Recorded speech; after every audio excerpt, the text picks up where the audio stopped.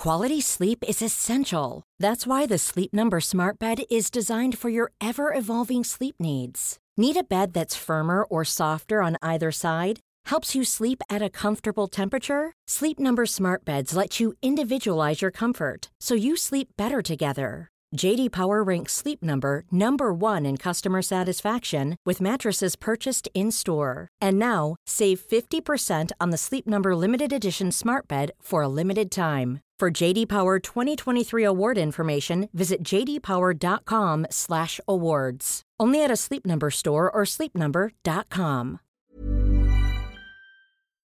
In a sudden flash, it all comes clear. It's a eureka moment, an epiphany.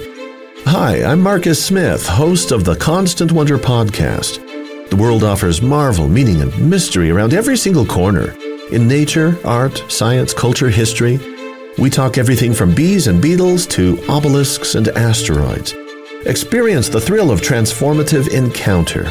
We'll bring more wonder to your day. Listen to Constant Wonder wherever you get your podcasts. Welcome to History Hack. If you didn't know by now, we are the revolution. That means we're sharp, witty, lots of fun, but it also means that we're essentially the peasants in Les Mis huddled round a table in the corner of the bar with no money. If you enjoy the show, please do support us. We have a Patreon account by which you can donate a small monthly sum in appreciation of what you're hearing. Alternatively, we have Ko-fi, in which you can just do a one-off donation as a thank you if you particularly enjoy a certain episode. Either way, we massively appreciate all of your support. Hope you enjoy the show. Hello and welcome to today's History Hack. It's a packed house in here today because everybody wants to listen to this guest. Alina, who do we have with us? We have Jonathan Oates, who is the Ealing Borough archivist and local history librarian. He's written and lectured on the Jacobite rebellions and aspects of London, including crime in the capital. His books include efforts on John Christie of Rillington Place and the Acid Bath Murdered. But he's here today to talk about his latest, which is an anthology of, wait for it everyone, because we're so excited, London serial killers. This is brilliant. Hello, Jonathan. Hello. Oh, and you've also got Heather is also lurking in the background. Hello, Heather. Hey. Because Heather loves true crime as well, and she saw the words serial killers on the planner and was like, "Yeah, I'm coming. You're not holding me out of that one." So, what made you want to do this? Well, it seemed that no one had really put together a book about London serial killers. I mean, as I'm sure all you know, you all know, there's lots of books about serial killers generally, and they often cover quite a lot, both from Britain and America, and occasionally from other countries as well. But they're usually fairly thin for each case, and they're often quite poorly researched. So this seemed an opportunity to be, instead of one big biography of one killer and his victims, it would be about 10 chapters which would give reasonable detail and accuracy and research about 10 different cases in the same book. Obviously not trying to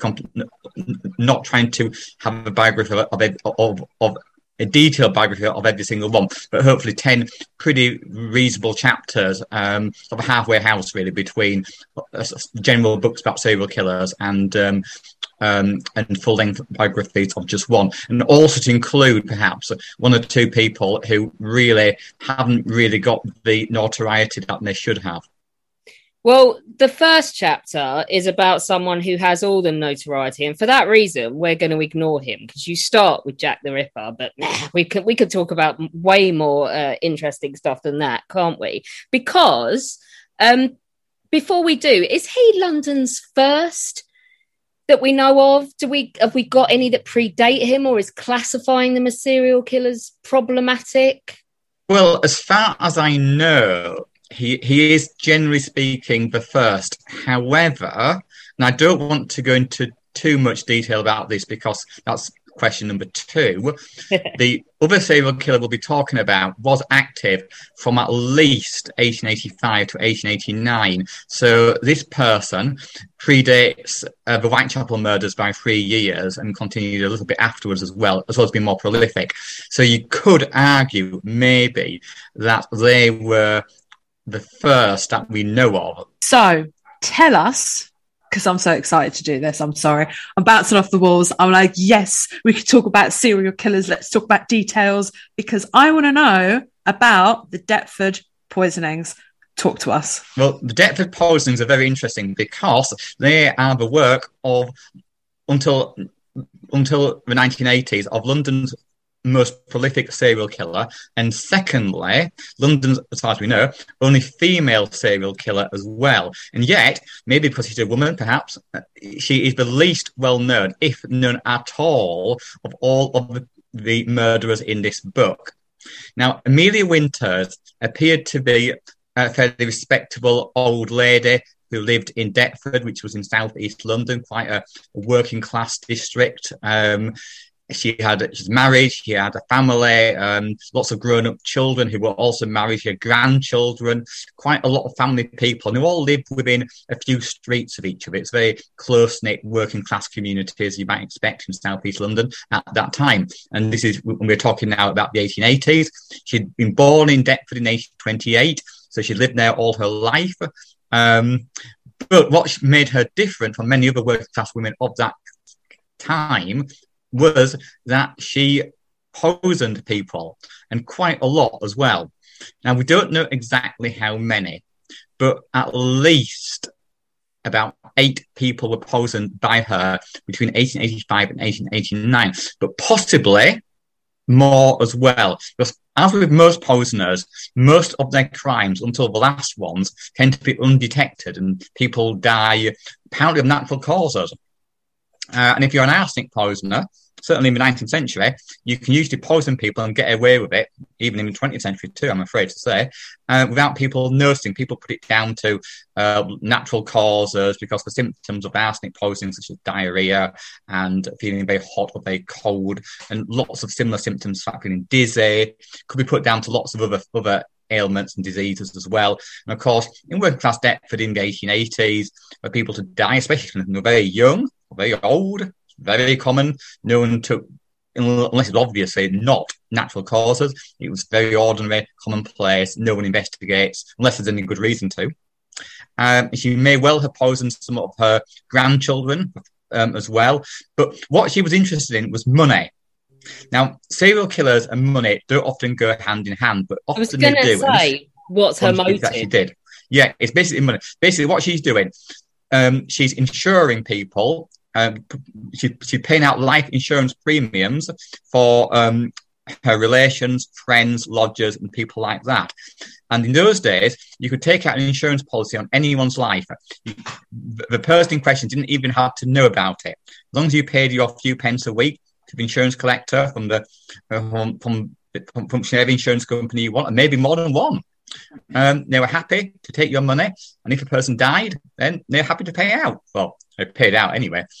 And basically, she wasn't earning hundreds and hundreds of pounds each time. She was paying a couple of pennies a week, and when people died, she got a few pounds, which actually quite a lot of money in those days for working class people. So she was basically motivated by money. So this is her business. Yeah, indeed. I'm afraid so. Yeah, I mean, her husband had no idea, but one of her daughters was certainly involved. We don't know how much, but she was certainly involved in forging documents and putting her signature on certificates and so forth. She may have done more than that, but that's as far as could be proved. That's mental. Just there's a couple of quick things to unpick, isn't there? And one of them is, so is it the same as, I'm just going on my extensive knowledge of watching Criminal Minds now, you have to have 5 victims to be considered a serial killer, is that right? Well, some people argue 3. I think the FBI definition is to kill at least 3 people with breathing spaces in between. So if someone goes mad with a shotgun or machine gun and kills 50 people in a day, that's not a serial killer, that's a spree killer. Okay, right. But it's a business. Did we know anything about any of her victims? Yeah, they were all people who were usually, they were members of her family or people who she knew. So, for example, one of them was was a great nephew. Her last victim was her great nephew. She tried to poison and had started poisoning her great niece, but she had managed to recover. And but the great nephew, he was her last victim. So that was one victim. Another victim was an elderly man who the family had befriended, who had just come out of a workhouse, and they very kindly decided they would take him in and feed and shelter and give him drink, etc. So there was lots of people like that who they knew, either family members or people very close to them, who trusted them, of course, and who thought she was very generous in giving of her time and food and drink to help them out. But surely after like the first three, you'd be, I'm not going near her. Well, that doesn't seem to have happened. She was clearly very trustworthy, and no one had any suspicion. Doctors signed death certificates thinking, well, I think this woman might have died of alcoholism, but I'll put natural causes or something like that instead. And the doctors initially had no idea that arsenic was being used on a quite an industrial scale. And you've got to remember, of course, at this time, the 1870s, there was Mary Ann Cotton, who'd been doing likewise in County Durham. She was poisoning husbands, children, and people like that as well. So it was something that some women, unfortunately, did do at that time. That's the other thing I just wanted to mention, Alina. This is supposed to be a woman's murder weapon, isn't it? It's supposed to be poison. Well, this is why I'm not going to accept anything you ever offer me ever again, just because we've done this podcast, and now I'm really scared. I'm not looking for ideas. But I don't know these things. You might want, I don't know, my dog. Although Heather is a microbiologist and could clean up a crime scene, that's all I'm saying. So don't cross me, Alina. Should we move on though, Alina? Let's go. Let's move on. Yeah, because you bring up Ann Cotton, and she used poisoning at the time. I mean, is it the MO at the time? Is this what women tend to do? Well, there are a lot of men poisoners as well, just to equal things up a bit. And in the book, of course, I talk. And I don't know if it's the right time to talk about them. I talk about Dr. Cream, Dr. Thomas Neal Cream, and also George Chapman, who were around in the 1890s, early 1900s. So if you like, I can talk a little bit about these two male poisoners who were operating also in South London as well, in the late Victorian Edwardian South era. London, Alex. South London. Don't mess with us. Although that's South East London, and even I don't go there. Let's leave the last one, because I think I'm going to leave holes in the stories on purpose so that people have to go and buy your book. So if you want to find out what happened to the crazy poisoning old lady that nobody suspected, then you're going to have to read the book. But tell us about some of the others poisoning at the time. Well, Dr. Thomas Neal Cream was born in Scotland, lived in Canada and America, then came back to London in 1891. And he was actually a doctor, and a doctor poisoner is obviously quite well known, generally, Dr. Palmer and Pritchard in the early period.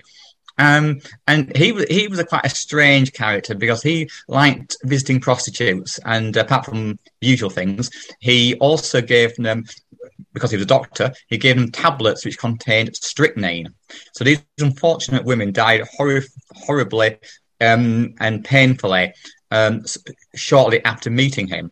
So some of the women, it has the same as the arsenic, where it's a slow burn and it imitates symptoms. That's right. Strychnine is pretty quick, although it's pretty painful, and anyone who is dying of it certainly wouldn't think it was quick, because it would take them several hours to die in agony once they had ingested strychnine. So he was perhaps a sadist by proxy, because obviously he wasn't around at the time that they were actually dying or dead.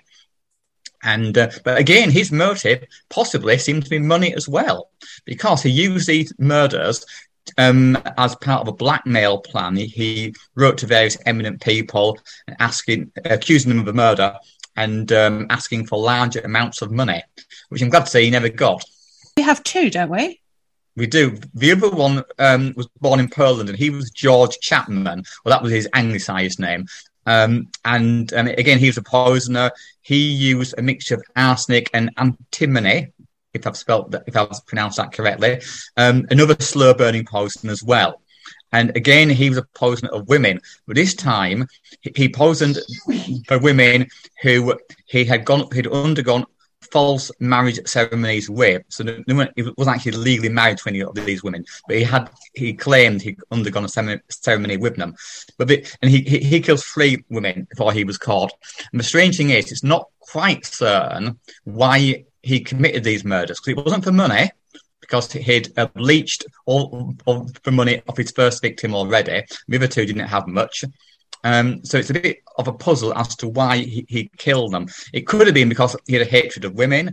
It could have been he'd lived with them for a few years, was tired and wanted to get rid of them. But in that case, he could have just walked away. But he clearly had a fascination for poisoning women. And he had some knowledge of poisons. He read books about it. He worked as a doctor's assistant once in Poland, so he knew a little bit about poisoning. Or perhaps it was simply he lacked the power that arsenic and antimony gave him, i.e. the power of life and death over his nearest and obviously not dearest. I vote for psychopath. Yeah, I mean, you're guessing in a way motives, because it must be difficult, because if we had a serial killer now, they'd be looking for certain profile traits, wouldn't they? But I'm guessing at this period, they're not looking, so they're not recording certain details that would explain this to us now, are they? No, I mean, the evidence that he was guilty was very, very strong indeed, and there's no doubt about his guilt. And he never made any confession. So we are in it's a bit of a mystery what his motives were. I mean, obviously ones I've suggested are possibilities, but we can't be absolutely certain. I guess the only thing you could do now to try and figure it out, which is, I guess, what you're doing, is kind of back profile him as you would if, like, it was someone today. Okay, so let's jump forward a bit in time to Britain before World War One. Who were the brides in the bath? Well, the brides in the bath were three unfortunate ladies who had married George Joseph Smith, unbeknownst to them, all bigamously, and they ended up being drowned in the bathtubs that George Joseph Smith had purchased for the flats they were living in. And they were all buried, and apparently initially all seen as being victims of an unfortunate accident of having had a fit or fainted whilst having a bath and then slipped under water and having drowned. That was initially what was thought about all these three ladies. How do they put it together and realise that that's not the case? Well, it happened partly due to the power of the press, because the final victim, she died in London, and a newspaper report, I think in the News of the World, announced that a lady had died in her bath, and two readers, one who lived in Blackpool and one lived in Buckinghamshire, both whose relatives had died exactly the same way, put two and two together, and they contacted Scotland Yard, and Scotland Yard sent a detective to investigate, and he thought this looks very suspicious.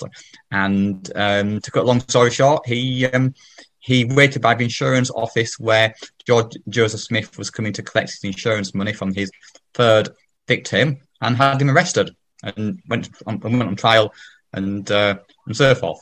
So he was money motivated as well? He was indeed. He was a professional criminal, basically. So I love that. That is score one then for the rise of literacy and the penny press and that, isn't it? That's a cheap publication. More people being able to read and better dissemination of information has led to this guy not being able to get away with something at opposite ends of the country. Indeed. I mean, when the second wife died in Blackpool, that didn't really get national coverage, so people didn't really know about it. That's at Blackpool. But in London, that was a fatal mistake, to kill in London. And use exactly the same technique as well. So what? How did you point out what did he do? Is it have they both all been held under the water? Yeah, basically it is believed that what he did once he'd inveigled his wife into the bath, he would grab her ankles or feet, yank them towards him, so her head would go under the water, and basically he would then keep her under the water until she was no longer struggling. So pretty grim. What a pig. It is worth mentioning he got married to lots of other women as well, who he didn't actually kill. He just took their money. He said, tell me he gets what's coming to him. Oh, he did, yes. I'm glad to say he was arrested, found guilty, and he swung for it at Maidstone Prison. in 1915. They couldn't have used him during the First World War as some sort of shield against the Germans or something. Well, that's an interesting idea. Unfortunately, no one thought of it at the time, but yeah, that's a good idea. Yeah, I think prisoners did get offered the chance to go into the army in lieu of prison, but I guess if you're sort of a high profile killer of women, that you're not getting any favours, are you? You're not getting no. I don't think there's much of a chance. I think you'd have to be a fairly low level sort of. I think if you're a pickpocket or something, they'd be like, "Come on, you scamp." But no, he's not getting any favours, is he?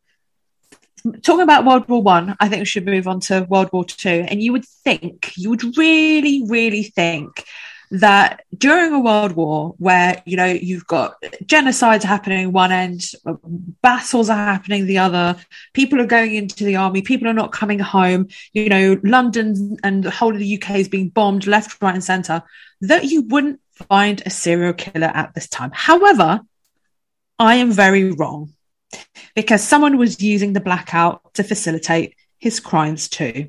Talk to us about this serial killer. Gordon Cummins is the main serial killer to emerge in London during World War II.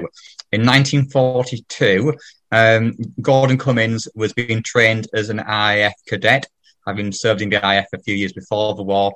And unfortunately, in the blackout, he used the opportunity of the blackout to kill a total of 4 women and to attack 2 more women as well, who both, I'm glad to say, escaped.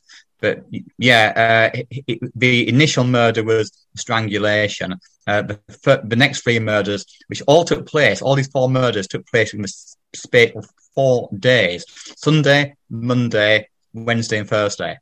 And I'm afraid to say that in the 3 later cases, it wasn't just that he killed the woman in question, he also mutilated the body, which obviously makes him a little bit similar to Jack the Ripper, and perhaps not quite as bad, but almost so.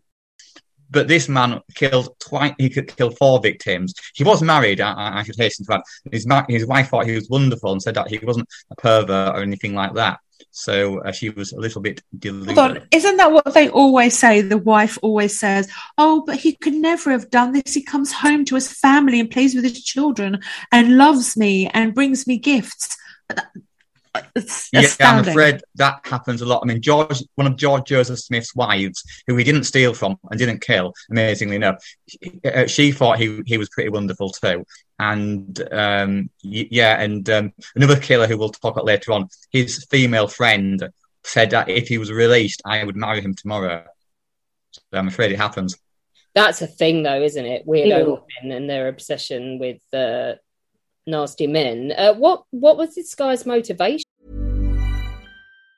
Quality sleep is essential. That's why the Sleep Number Smart Bed is designed for your ever-evolving sleep needs. Need a bed that's firmer or softer on either side? Helps you sleep at a comfortable temperature? Sleep Number Smart Beds let you individualize your comfort, so you sleep better together. J.D. Power ranks Sleep Number number 1 in customer satisfaction with mattresses purchased in-store. And now, save 50% on the Sleep Number Limited Edition Smart Bed for a limited time. For J.D. Power 2023 award information, visit jdpower.com/awards. Only at a Sleep Number store or sleepnumber.com. Jewelry isn't a gift you give just once. It's a way to remind your loved one of a beautiful moment every time they see it. Blue Nile can help you find the gift that says how you feel and says it beautifully, with expert guidance and a wide assortment of jewelry of the highest quality at the best price. Go to BlueNile.com and experience the convenience of shopping Blue Nile, the original online jeweler since 1999.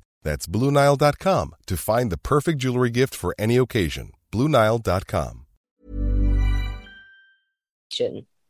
Well, the police thought it was primarily money, because certainly Gordon Cummins, as an RAF cadet, didn't have a huge amount of money. And he liked to spend money on drink and other things as well, on women too, of course. And so partly it was money. He robbed all his 4 victims. That was part of the reason, perhaps the main reason. But also I think there's an additional motive because of the mutilations. I think this does show something rather more nastier, rather more sort of a sadistic side to him, that he enjoyed mutilating women. He had a hatred of women, maybe prostitutes in particular as well. So I think there's 2 main motives. The first one is money, and the secondary one is sort of hatred of women, I think. Yeah. Do you know, the next question here, I don't really want to say it because I can see this in my mind. And it's acid and the acid bath murders. I mean, there's certain ways of getting rid of the evidence. You know, one of them is, I can't remember the word in English, the powder. It's wapno in Polish. It's talk about quicklime. That's Quicklime. That's it. Sorry, again, Polish issue coming through again. So, you know, there's various different ways, but dissolving a whole body in acid kind of just sounds really horrible. But talk to us about that one. Well, John George Haigh would probably have said, well, it's not really horrible because these people are already dead. His first 3 victims, he clubbed over the head. His second 3 victims, he shot dead with a revolver. And then, to conceal the corpses, he put each one of them, on different occasions, of course, into an empty oil drum, which he then poured sulfuric acid, which he'd purchased from for industrial purposes. So and then after he'd let the contents sit for a few days, he would pour them down the drains or pour them into a rubbish tip, and that would be the end completely of these people. So what was his motivation, and who was he killing? He was he was motivated by money. So like George Joseph Smith, who incidentally he admired a lot. He was in it for the money. So all his victims are fairly wealthy people who obviously had money, they had savings accounts, they owned property. So after they were killed, he would forge their signatures on statements and affidavits and therefore sell their houses, empty their bank accounts, sell their savings certificates and their shares, sell watches. He'd even sell, and this is pretty shocking, he'd even sell some of their clothing and such like to his female friend and her family. He obviously had no idea where this came from. I hope he gave them very cheap prices, but even so, it's pretty bad. And he also wore the glasses, the gold-rimmed spectacles of his 4th victim as well. And so, yeah, he didn't waste things. Unfortunately for him, he spent most of this money on gambling, lost heavily, and therefore he had to find a new set of victims to befriend, and the whole process repeats itself. Is this the one you were talking about that his female friend thought it was awesome? Oh, yeah. I mean, he was 35 and he met a young woman called Barbara who was 15. And they were quite close companions for the next 4 years until his death, of course. She said, you know, if he was released, if he was found not guilty, she'd be very happy to marry him. Of course, he was married already, not divorced. That could have been tricky, but there we are.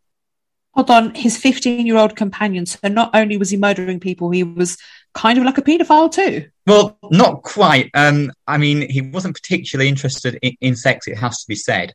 So it's probably it's can be pretty certain that nothing untoward happened, as far as we know, as far as anyone has said. So I think they went to the theatre, to the ballet, they had good meals in good restaurants, went for walks. It was all fairly innocent. He saw a lot of her parents as well. He even worked for her dad for a few months in Crawley in 1944. So, but obviously you could say a 15-year-old and a 35-year-old, or even a 19-year-old and a 39-year-old is maybe a little bit suspect.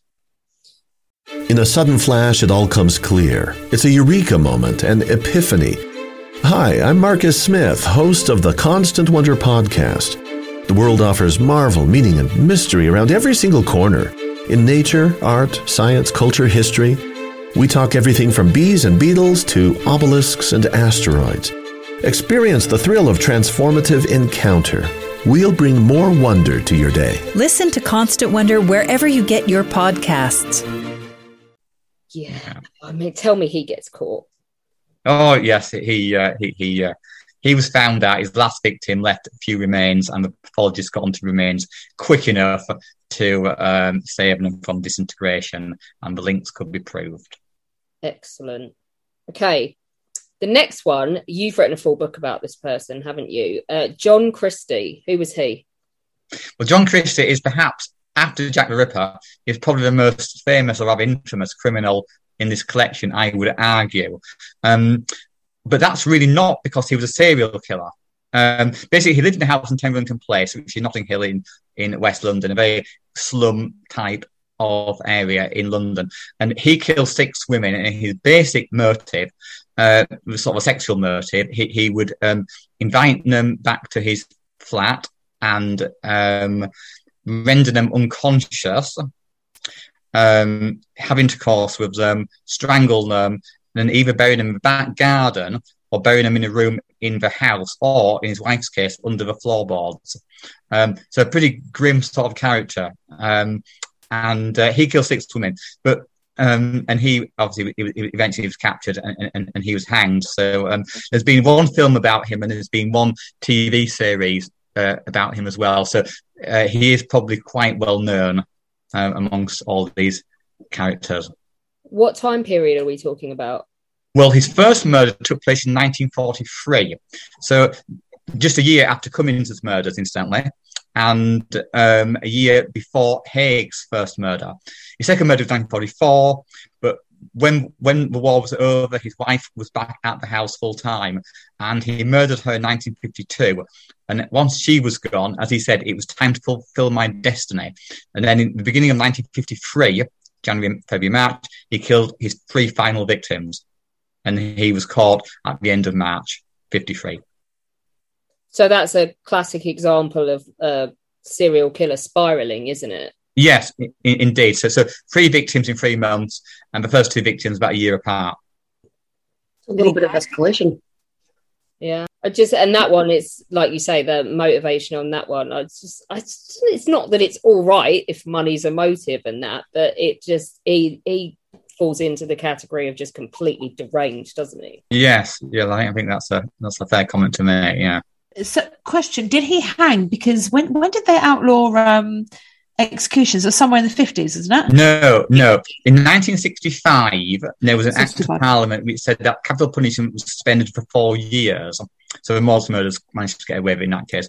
And in 1969, it was abolished permanently, except for technically high treason and piracy. And that loophole was closed at the end of the 1990s. So Christie tried to get away with it, like Haig, by saying he was guilty, because you couldn't say anything otherwise, but insane at the time. And that meant if you found to be insane at the time of the murder, that means you were sent to Broadmoor rather than to the gallows. But the jury found that he was not only guilty, but guilty and sane, and therefore he could be hanged.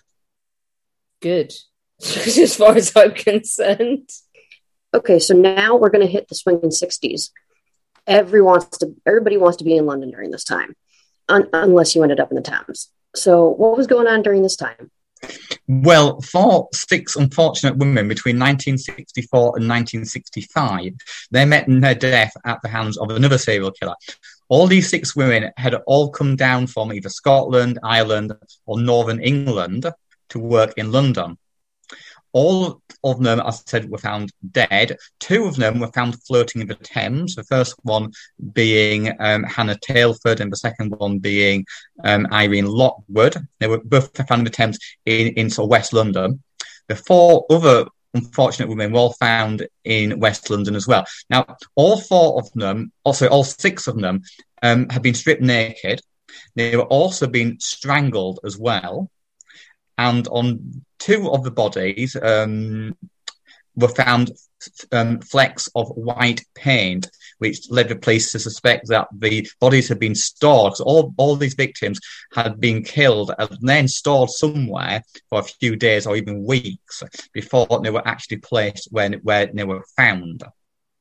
So therefore, the police thought that perhaps some of the bodies had been stored in a factory where paint spraying guns were used on cars and such like, and a few bits of white paint had fell onto these unfortunate ladies.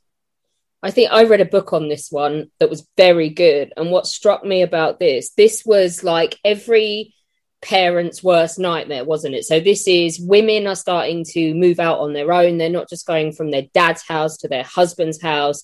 They're living independent lives. They're getting flats together.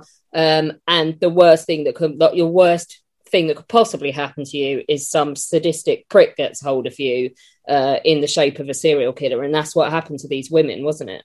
Yeah. And it's worth bearing in mind too that some of these women were actually married, and most of them had children as well. So it's a tragedy that affects lots of different people, not just the actual victim, but other people who are there, who become orphans and widowers and people like that, as well as parents, of course. So tell us about him then. Who was he and how did they... Well, unfortunately, we don't know. He is as unknown as Jack the Ripper. I mean, all we can say with a reasonable amount of certainty is that he was probably a young man. He lived or certainly worked in West London. He was probably a driver or certainly had access to a van or a car. He quite possibly lived alone, or if he didn't, he had access to property where he could store a corpse and its clothing as trophies before dumping them on the streets or elsewhere. And clearly someone who had a great hatred of women as well. They postulated, didn't they, in the investigation that he must be quite good looking because he'd managed to sort of get these 6 women to trust him enough for them not to cause a scene to be recognised when he was doing whatever he was doing. Well, he was paying them for their services, so he wasn't necessarily good looking. I mean, there are various theories about him that people have suggested that perhaps he committed suicide shortly afterwards, or perhaps he was a serving or even sacked police officer. There's theories that he might have been a man called Harold Jones who had killed when he was young, but was now elderly.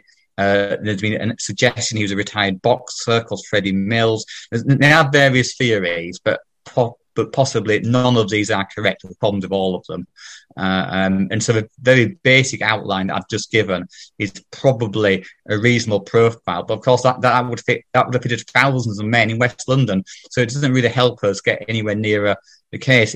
There was no forensic evidence. There's no witness statements. There's no fingerprints. Obviously, no DNA or CCTV cameras or anything like that we would have today.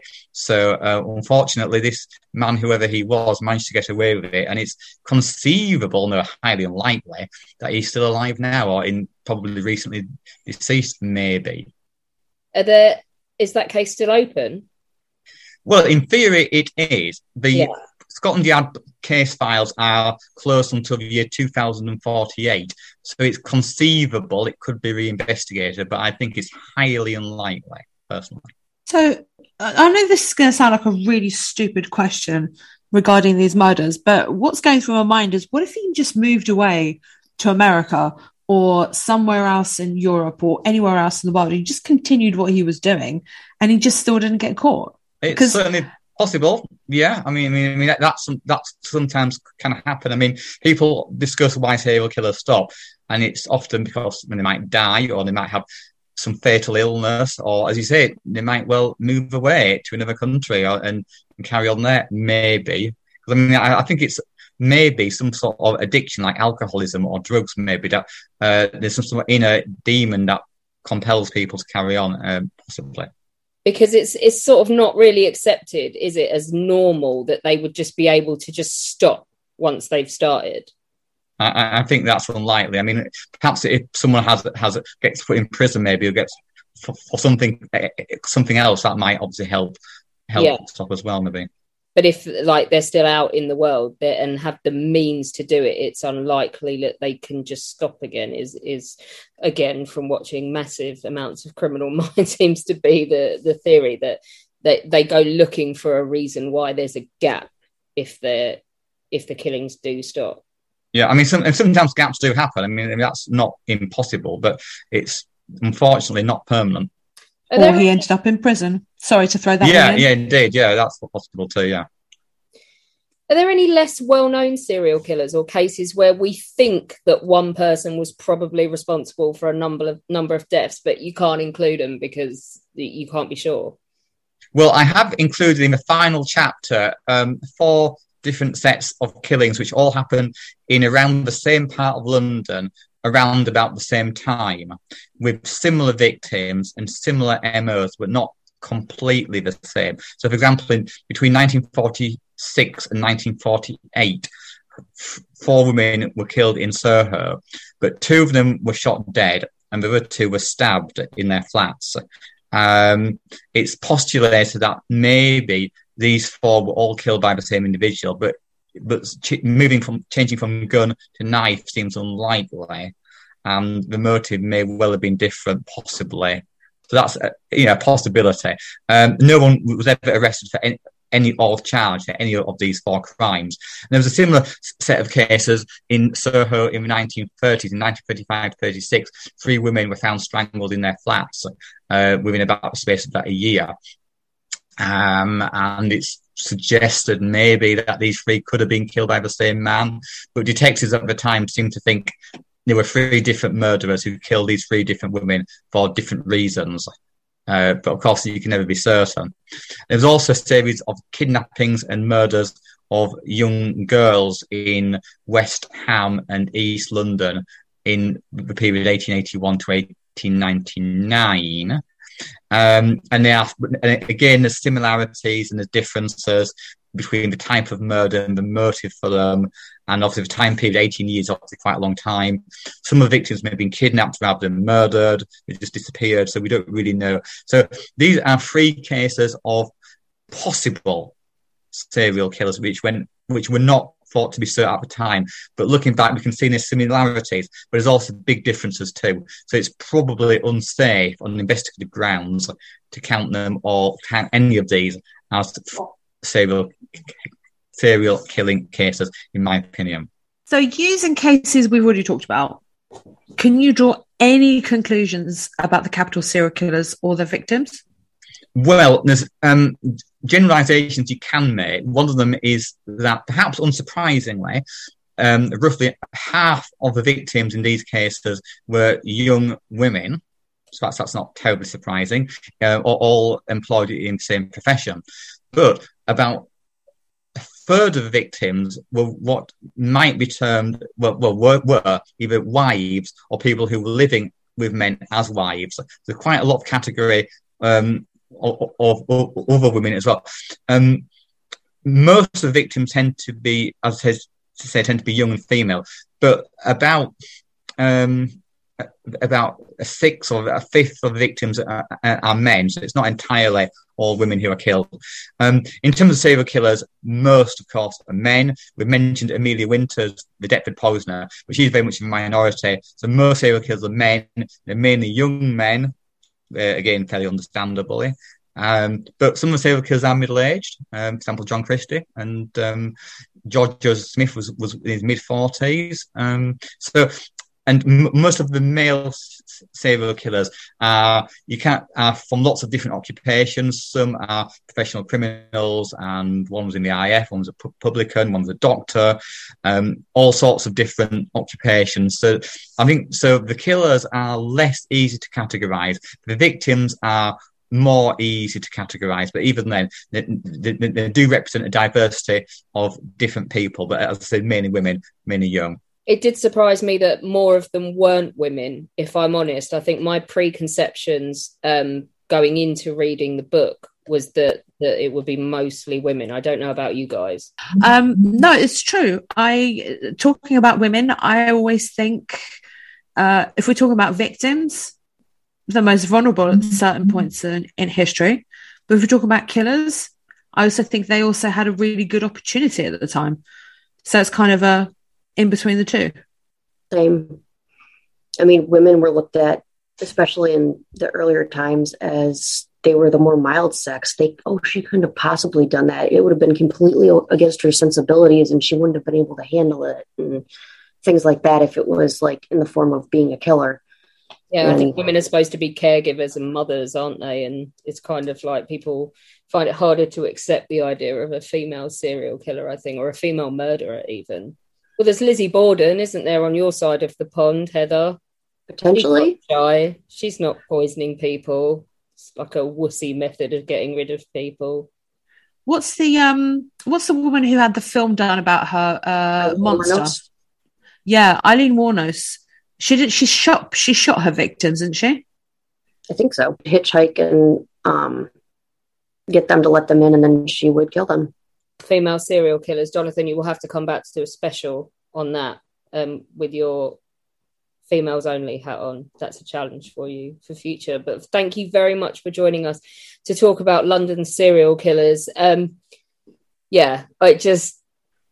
It's staggering, isn't it? And I don't know why, but the later they get and the more recent memory they are as well, the more uncomfortable it is. Like you say, I mean, the West London one, he could just still be walking around today and he's never paid for his crimes, which is slightly terrifying to think of. I think probably highly unlikely, though, because that one just stopped, didn't it? So fingers crossed he got what was coming to him in some shape or form. But thank you very much for coming on to talk to us about the book. The book London Serial Killers is out now. It's available on the History Hack bookshop. Jonathan, thank you so much. Pleasure. Thank you then. Bye-bye. Our incredible guests give us 45 minutes of their time to join us and talk about their work or their new book. This is just a small taster. As a result, we have launched our very own bookshop on bookshop.org, where you can find our guests' latest books, you can support them, and you can support us on History Hack. 10% of every sale via our bookshop supports the podcast and allows us to keep going and bring you more top-of-the-line guests. You can find our bookshop at bookshop.org/shop/History Hack, or search for us in the shop section. Thank you so much for your continued support. We really appreciate our listeners and supporters. So make sure you get down to the bookshop and grab yourselves a new book. Hi, I'm Daniel, founder of Pretty Litter. Cats and cat owners deserve better than any old-fashioned litter. That's why I teamed up with scientists and veterinarians to create Pretty Litter. Its innovative crystal formula has superior odor control and weighs up to 80% less than clay litter. Pretty Litter even monitors health by changing colors to help detect early signs of potential illness. It's the world's smartest kitty litter. Go to prettylitter.com and use code ACAST for 20% off your first order and a free cat toy. Terms and conditions apply. See site for details.